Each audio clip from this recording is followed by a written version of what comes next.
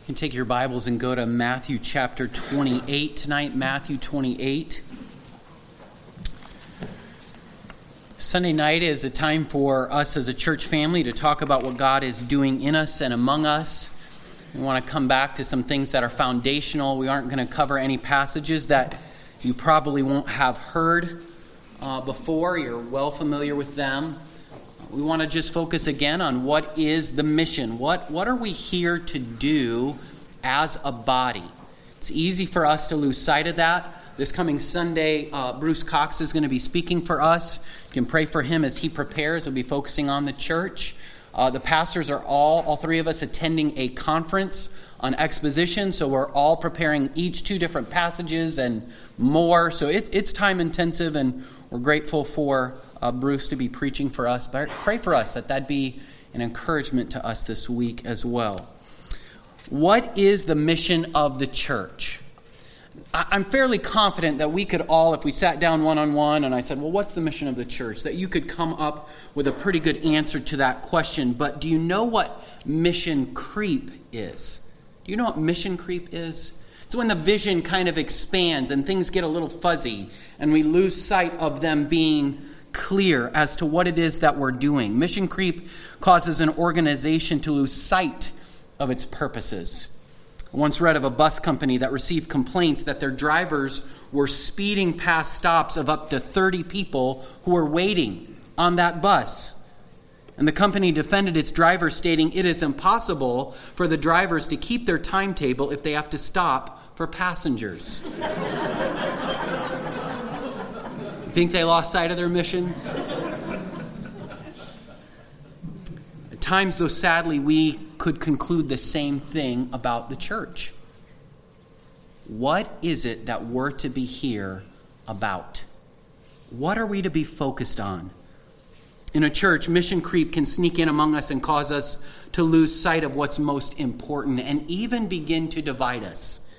As we say, well, the thing that I like to do is what we should be focused on. And we should do it my way, right? But God's people are not to lose sight of our mission. For us, the mission is far more critical than for a business or another organization. We're called as God's people to glorify Him by proclaiming the gospel and making Christ-like disciples who then make more Christ-like disciples. To focus on anything else is to get off course. And what we want to hear, what I want to emphasize to you is this isn't just our mission as the body. We understand the church to be the people of God. So it's your mission. As it's your mission, it's our mission. It's the same thing. Christ's mission for you focuses our lives not only on winning the lost, but also the ongoing health and growth of believers around us. This command encompasses all of what we're to be about. The book of Acts demonstrates that God's commitment is to the proclamation and spread of the gospel to all peoples. Acts 1:8, we know it well. Jesus said to his disciples, "You will be my witnesses." And then it gives us that roadmap of the whole book of Acts. He says, "In Jerusalem and in all Judea and Samaria and to the ends of the earth." So just remember our study in that book about 2 years ago or more. Every apostle, every evangelist, every follower of Christ was committed to Christ's command to make disciples. That was the story. It wasn't about Peter. It wasn't about Paul. It was about that message exploding in the first century world. In fact, Luke was so committed. He's so committed to highlighting the mission that he de-emphasizes the players, the messengers. He does it in almost abrupt and shocking ways. Think of James, the leader of the main church in the New Testament, the pastor of the church in Jerusalem. He serves the Lord until Herod takes his life, and then without a comment, Luke is moving on. The same goes for Barnabas. We see him instrumental, used by God, and then how did his life end?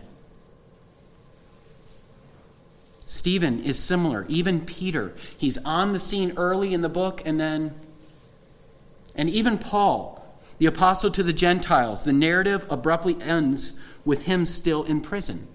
And what we see happening again and again is disciple makers are jumping into the stream of that gospel advance, of investing in those who are lost and investing in the church in proclaiming Christ. And they use up their lives for that cause until God calls them home. And the stream keeps moving. And that's why many commentators say that's why the book of Acts kind of has this very abrupt ending where the story's not finished. Because we're a part of that story. We've jumped into that stream as well. But have you ever thought that churches like these individual men, these followers of Christ, should see themselves in a similar way? Here's what I mean. They don't last forever, and they aren't intended to. Just think through church history for a little while. Where is that church of Jerusalem today? How about Martin Luther's church? How are they doing today? Or John Calvin's? How's the church doing that Jonathan Edwards served? My point is only churches like followers of Christ have a divinely chosen lifespan. Our job isn't to say how long it lasts. We want it to keep going. But the point is this: how will we steward the time that we have as a body? However long it lasts is up to God, just like our life is. We're to serve faithfully in the time that we have. This evening, we want to work through this familiar text and ask ourselves a series of questions. And my goal in this talk is simply to remind us, to help us evaluate ourselves, our individual lives and priorities. As we refocus on our mission as individual followers of Christ, then we're also refocusing ourselves as a church. So look at Matthew 28. We'll read verses 18 through 20. I'll make just a few comments of explanation, and then we'll work toward how are we thinking about this as a church family. Matthew 28:18. And Jesus came and said to them, all authority in heaven and on earth has been given to me. Go therefore and make disciples of all nations, baptizing them in the name of the Father and of the Son and of the Holy Spirit, teaching them to observe all that I have commanded you, and behold, I am with you always to the end of the age. Notice how the word all dominates these three verses. It ties them together. All authority, all nations, all that has been commanded, all the days. Jesus is about to leave his disciples, ascend to heaven, and the setting of this text and these superlatives should help us recognize the scope. This mission is given to every church. Our job is to faithfully follow this mission. So mission for a church is not like a business coming up with a cool vision statement that helps keep us moving toward making money. No. Our mission statement is given by our King. Our job is simply to be faithful. The fruit is up to him. We're to be faithful. In verse 18, he boldly claims before his frail and faltering disciples that all authority on earth and in heaven is his. The Father has given him absolute reign, absolute authority. And he is exercising that authority now through his disciples. He's delegating them to be on mission. The main command here among all these things is to make disciples. The other three things are a part of it. They're how we go about making disciples, going, teaching, baptizing, but the main idea is to make disciples. One author writes, to disciple a person to Christ is to bring him into the relationship of student to teacher, accepting what he says to be true because he says it as the teacher, submitting to his requirements as right because the teacher makes them. Disciples then are those who hear, understand, and obey the King's teaching. It's binding on all of us as followers. In their book, What is the Mission of the Church?, Kevin DeYoung and Greg Gilbert provide us with a helpful and straightforward definition. They write, the mission of the church is to go into the world and make disciples by declaring the gospel of Jesus Christ in the power of the Spirit and gathering these disciples into churches.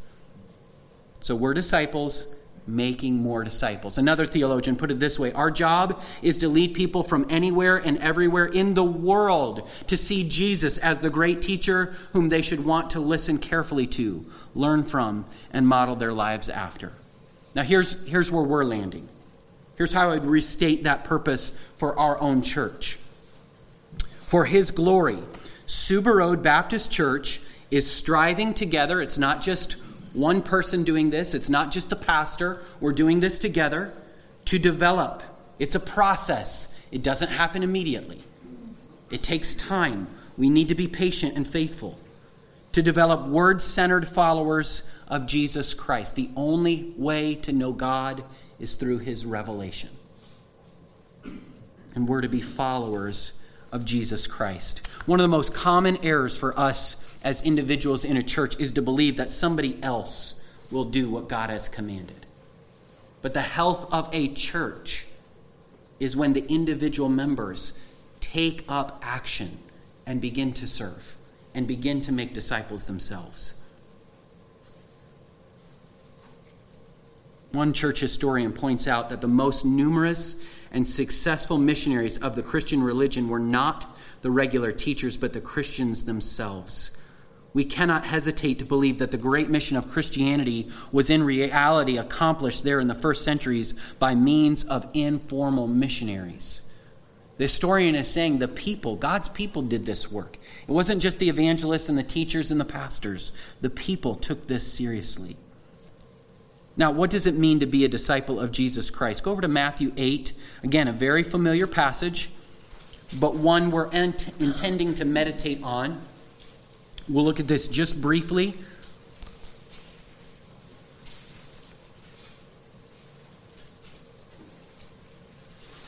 Mark 8, verse 34.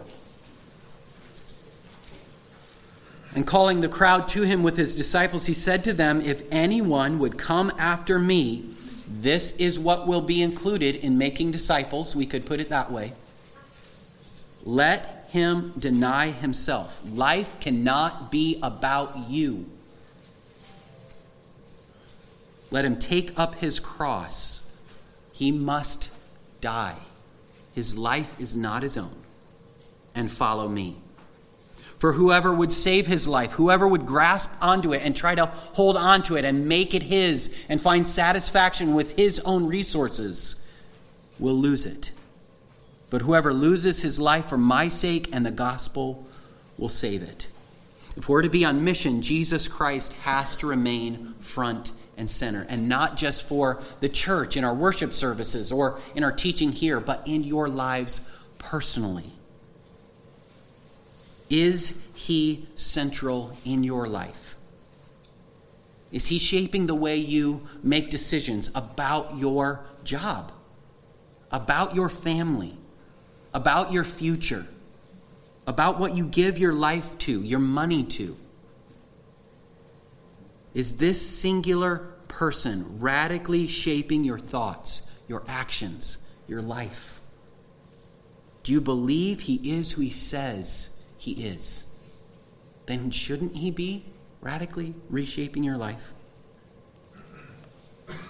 As we think about this, this tells us what the church then is about. We don't go to a church because it has the best preaching in town. We don't gather as a body because the programs perfectly fit every need we may feel we have, or because the worship style is exactly suited to our tastes or preferences, or because this is the place where we can use our gifts and feel valued. All of those things may have their place, but first and foremost, we gather to proclaim that he is worthy and he's our King. That's why we gather.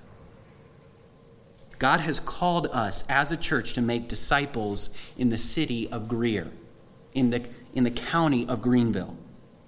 We're well equipped to obey our master's commands. We have more resources today as Christians than Christians throughout the centuries have ever had. We're equipped as a body. We know the word well enough to share it. We know the word well enough to help build each other up. There are just over 523,500 people in the county of Greenville, in Greenville County, with approximately 250 gospel preaching churches. And that's very loose. That's those who would claim to proclaim Christ as Lord, who would teach the gospel. So just think about the math there. That means if we had accomplished the mission that God gave us, then every one of those churches would have over 2,000 people as active disciples. Our mission is to give every single man, woman, and child, believer and unbeliever alike, repeated opportunities to see the gospel in how we act and speak. We often bemoan the fact that there's so many churches in this area, but when you think about the task, there's still plenty of need. When you think about your life and the people who live around you, are there not those who still need that word? Why should we pursue this mission as a church? First, Jesus commands it. Jesus commands it. Why should believers risk their comfort, risk embarrassment when they're to speak up, sacrifice ease, let go of promotions at work perhaps, because it'll take more time away from their mission from the King? Maybe even give up their lives, serving him, maybe in a foreign country, maybe here, we don't know, to bring the gospel of Christ to people who may just reject, who may ridicule you, who may belittle you. The first reason is because as followers of Christ, Christ has said, I'm with you, I'm the King, I have all authority, go. This is the mission. This is what I did, this is what you will do. We've been told by the King to make disciples. Colin Marshall and Tony Payne write in The Trellis and the Vine, if this is really what God is doing in our world, then it is time to say goodbye to our small, self-oriented ambitions and to abandon ourselves to the cause of Christ in his gospel. God has a plan that will determine the destiny of every person and nation in this world. And it's unfolding here and now in front of us as the gospel of Christ is preached and the Holy Spirit is poured out. And then they ask, is there anything more vital to be doing in our world? Doesn't this make Netflix seem like a waste of time? Right? Doesn't it seem like pursuing that hobby that you say, well, this is just fun, why not? It's fine if it's a hobby, but is it becoming a priority? They conclude, it is more important than our jobs, even our families, our pastimes, and even more important than the comfort and security of our familiar church life. If this is our mission, we have to keep evaluating. Are we on mission? Is our budget on mission? Are we preaching on mission? Are we teaching on mission? Are our programs on mission? Secondly, Christ's love compels us. We're to be motivated by the love of our Lord. We go to others because he came to us. 2 Corinthians 5, Paul writes, for the love of Christ controls or compels us. It urges us forward. Like a magnet, it pulls me on. Because we've concluded this, that one has died for all, therefore all have died.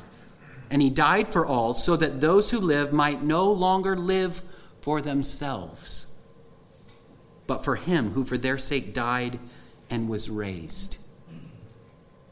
That those who live might no longer live for themselves, but for him. The gospel that we have received and delight in should motivate us to intentionally prioritize making more disciples. We were bought with the precious blood of Christ. We're to love others as we've been loved. Third, the mission is eternally valuable. I want you to just pause and meditate on this for a moment.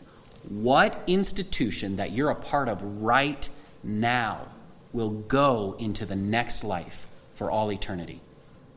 That you'll be identified as a part of in the next life? It's the church. It's the church. Our family identities, God willing, as our families come to Christ, will be absorbed into this spiritual family identity. Our work identities will be dissolved.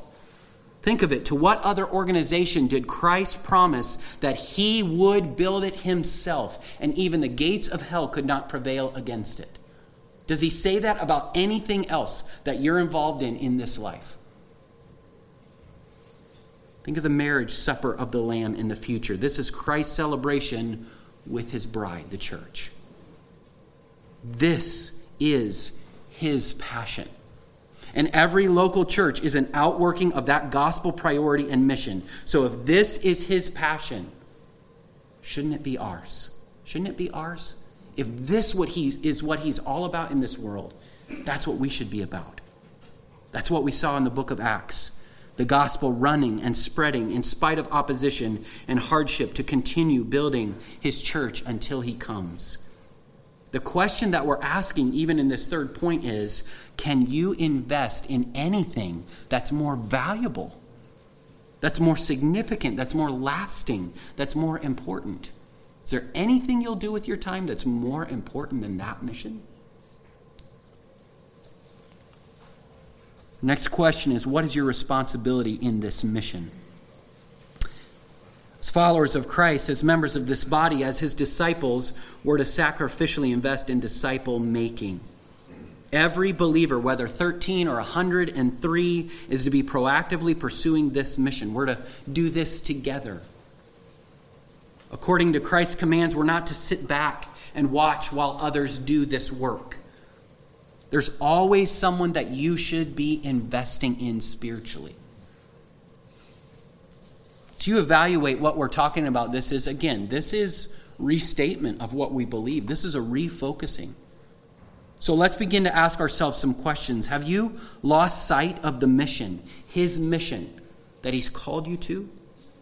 Are you praying for boldness and looking for opportunities to share your faith with friends and coworkers and neighbors? Are you looking to build relationships with them in order that you might have opportunity to speak in boldness for Christ?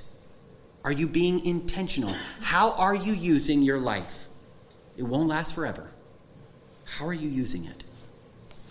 Are you participating in the building up of this body of believers? As a believer in Christ, are you striving together with other believers to develop word-centered followers of Christ? One helpful book on the mission of the church summarizes his focus for us, for every believer. He writes, "The Great Commission makes disciple-making the normal agenda and priority of every church and every Christian disciple. Thus, the goal of Christian ministry is quite simple and in a sense measurable. Are we making and nurturing genuine disciples of Jesus Christ?" Who are they? Who are they? Ephesians 4 tells us that we accomplish this mission together. The body builds itself up in love. How does God intend for us to grow up in Christ-likeness? Life on life, word-centered discipleship. So who in the church family are you investing in? Who outside of the body are you praying for and working toward a gospel conversation? We're promoting at our church every member ministry. Every member. This is the guideline for how we find more leaders, how we develop future leaders and members in our church. This is something your pastors, your spiritual leaders are especially looking for. Where are we seeing healthy members investing in other members? That's who God's raising up as leaders amongst us. God calls your pastor specifically to look for faithful men and women who will teach others also. Now, can I give you a couple of tests by way of application that come to mind as we seek to measure our commitment to the growth of the church family, to this mission? 3 specific tests or questions. The first one is pretty easy. You're here on a Sunday night, so I think there's a sense where you're working through this and you're living this out. Do you come to give or only to receive? How do you view the church? Is this a place where you receive resources or you give of your resources? Life in the church is meant to be reciprocal. As you invest in others, this is Ephesians 4, you are grown and growing as others invest in you. It just keeps feeding itself. The body keeps building itself up. God intends us to build each other up in love. So again, who are you investing in? You should have a name or a group of names that you're spending time with, you're praying with or for. How faithfully are you keeping up with these people? Are you growing in your faithfulness to share the gospel with others? We're not just saying, are you having contact and saying hi, but are you intentionally working for their growth in Christ-likeness or introducing them to Christ? Are you asking others to pray with you that you might be more faithful in this coming year? Second, when you come to church, are you prioritizing people or programs? This is an important one to think through. When you think of the church, are you thinking of the people? That's what the church is, according to the New Testament, or its programs. Are you thinking first and preeminently of all the details that you have to come together for the day or service to be a success? As you come to the front of the building, as you're entering the doors, are you thinking of what you have to do or who you'd like to speak to? Who needs encouragement? Who you need to connect with? The church is not a set of programs, it's a people. Jesus did not spill his blood, Acts 20:28, in order that we might come and have the best programs together. He spilled his blood for needy, time-consuming, exhausting, exasperating, but rewarding, eternally meaningful people. What programs do we see being instituted in the first century church? Acts 2 tells us the things that they did. But it was life-on-life ministry. We like to think of programs here with the analogy of a trellis and a vine. This was a book we read several years ago as church leaders. It's helpful. The trellis are our programs. They're necessary. They're helpful. We use them to help support the vine and help grow the vine. But they're not the point. They're not the primary focus. We're gathered to serve one another. We're scattered to speak, to spread the gospel to those around us. I want you to think in your own life, what person or persons has had the most significant influence in helping shape your spiritual life? Was it primarily because they were committed to an excellent program of which you were a part that you grew? Or was it because they were committed to encouraging you? Life-on-life ministry. Third, are you seeking to find your identity in your service? This is where it gets sneaky and there's mission creep for us sometimes. Is our church associated in your mind with specific ministries or, again, with its people? How do you respond when you don't receive the recognition or role that you think you deserve or the gratitude? Remember, Jesus said, Mark 10:45, even the Son of Man came not to be served, but to serve. That should describe every follower, every member of this body. Every believer should view themselves as a servant to others. Think of how Jesus served. Insignificantly. We talked about that around Christmas time. He wrote no books. He didn't get a college education. Silent until 30. All his friends abandoned him. What real impact did it look like he had? He's rejected, misunderstood, maligned, abandoned, even by his family, followers, and friends. In our study of the Gospel of Mark several years ago, there's a point where Jesus' mother and brothers say, we need to get him back to Nazareth. He's saying kind of crazy things. They're really not popular. Yet he served. In the church, we're called to serve the Lord with gladness, not because we get the attention, thanks, or positions we always desire or feel like we've earned. We serve with gladness because of who we serve. I know I am getting, as I think through this test for myself, I know I'm getting too focused on myself, my desires, how I want things to go, when I start to see people as obstacles. When I start to see them as obstacles or hindrances to accomplishing the ministry the way I want it to go, rather than as an opportunity to serve them and grow with them even through the hardships or the frustrations. When you start getting jaded with others, it's a good sign that there's too much of you involved, right? I've gotten my gaze fixed on others instead of him. When I recognize that's happening in my heart, I have to stop, repent, get my eyes off of men, ask for his grace to see others as he does, and then move forward again in humility and dependence on his grace. Do you ever start to see people as obstacles to ministry? They are the ministry, right? We're making disciples of sinful people. That is the ministry. That's hard for us, isn't it? I want to share with you several areas of ministry, of our church ministry, in which I've been most encouraged lately. I was talking on the phone this week with one of our members who's gone through some hardships, some illness. I don't even know the names of those who were a specific encouragement to this gentleman. But he shared with me 2 families who came and brought meals to them without request, just knew that they'd gone through a hard time, and at 2 points, families brought them meals. And the thing that he said encouraged him the most wasn't just that they were willing to share a meal and serve them in that way, but both families wanted to pray with them before they left. A body who's thinking of spiritual needs as well as meeting physical needs. I'm grateful for our Sunday morning prayer group. We have a group that prays right there in room 1 at 9 a.m. on Sundays, and they're committed to saying, we want God to bless our church. This isn't the only time that you can pray for our church, but this is a group of people that are saying, we want to make this a priority.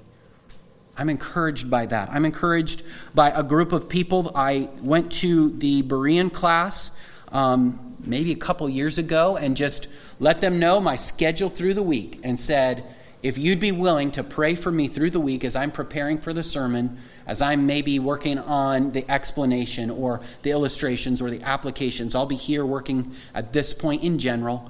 And throughout the week, we have people in our church family that are praying for the proclamation of God's word. That's an encouragement to me and the faithfulness of our church family. I was so encouraged this past Christmas Eve at the many, many visitors, those who did not know Christ as their own Savior, from what we know of them, who visited at our Christmas Eve service. Many who are your friends and neighbors. A family who lives near us down the street.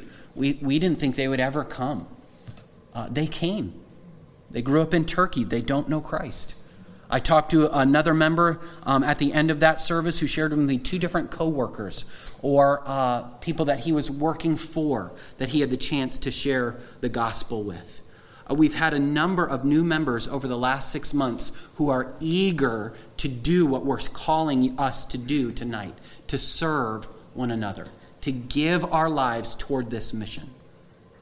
I was encouraged several months ago. Someone sent me an email and just gave a word of gratitude and encouragement that so much of our church ministry is focused on growing in the Word together. He said, I've never been in a church that emphasized being in God's Word together so much and so helpfully.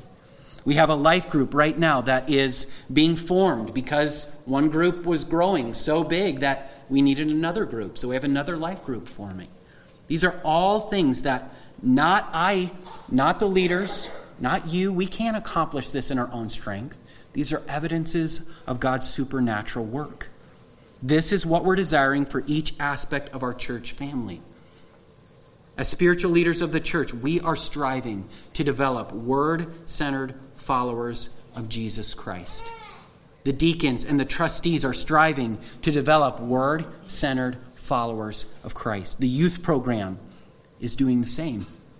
Every community group and life group is to be committed to develop word-centered followers of Christ, inviting in those who don't know. Every grandparent, divorcee, parent, single person, young person, member of this body should be striving to develop more word-centered followers of Jesus Christ. That's our mission. Do you see how Christ's command leaves none of us out? This is truly every member ministry and responsibility. So the question is, how are we doing? How are you doing? How are you doing in investing in other people, in sharing Christ? Are you on mission? Have other things crept in and distracted you? Is there anything more important that you're investing in right now that you could maybe set aside? It's not as important as this mission. What would Christ call you to set aside in order to make more disciples here with his people? Let's close with prayer. Our Father in heaven, we rejoice in our King's mission for us. We're grateful that he's promised that he will be with us.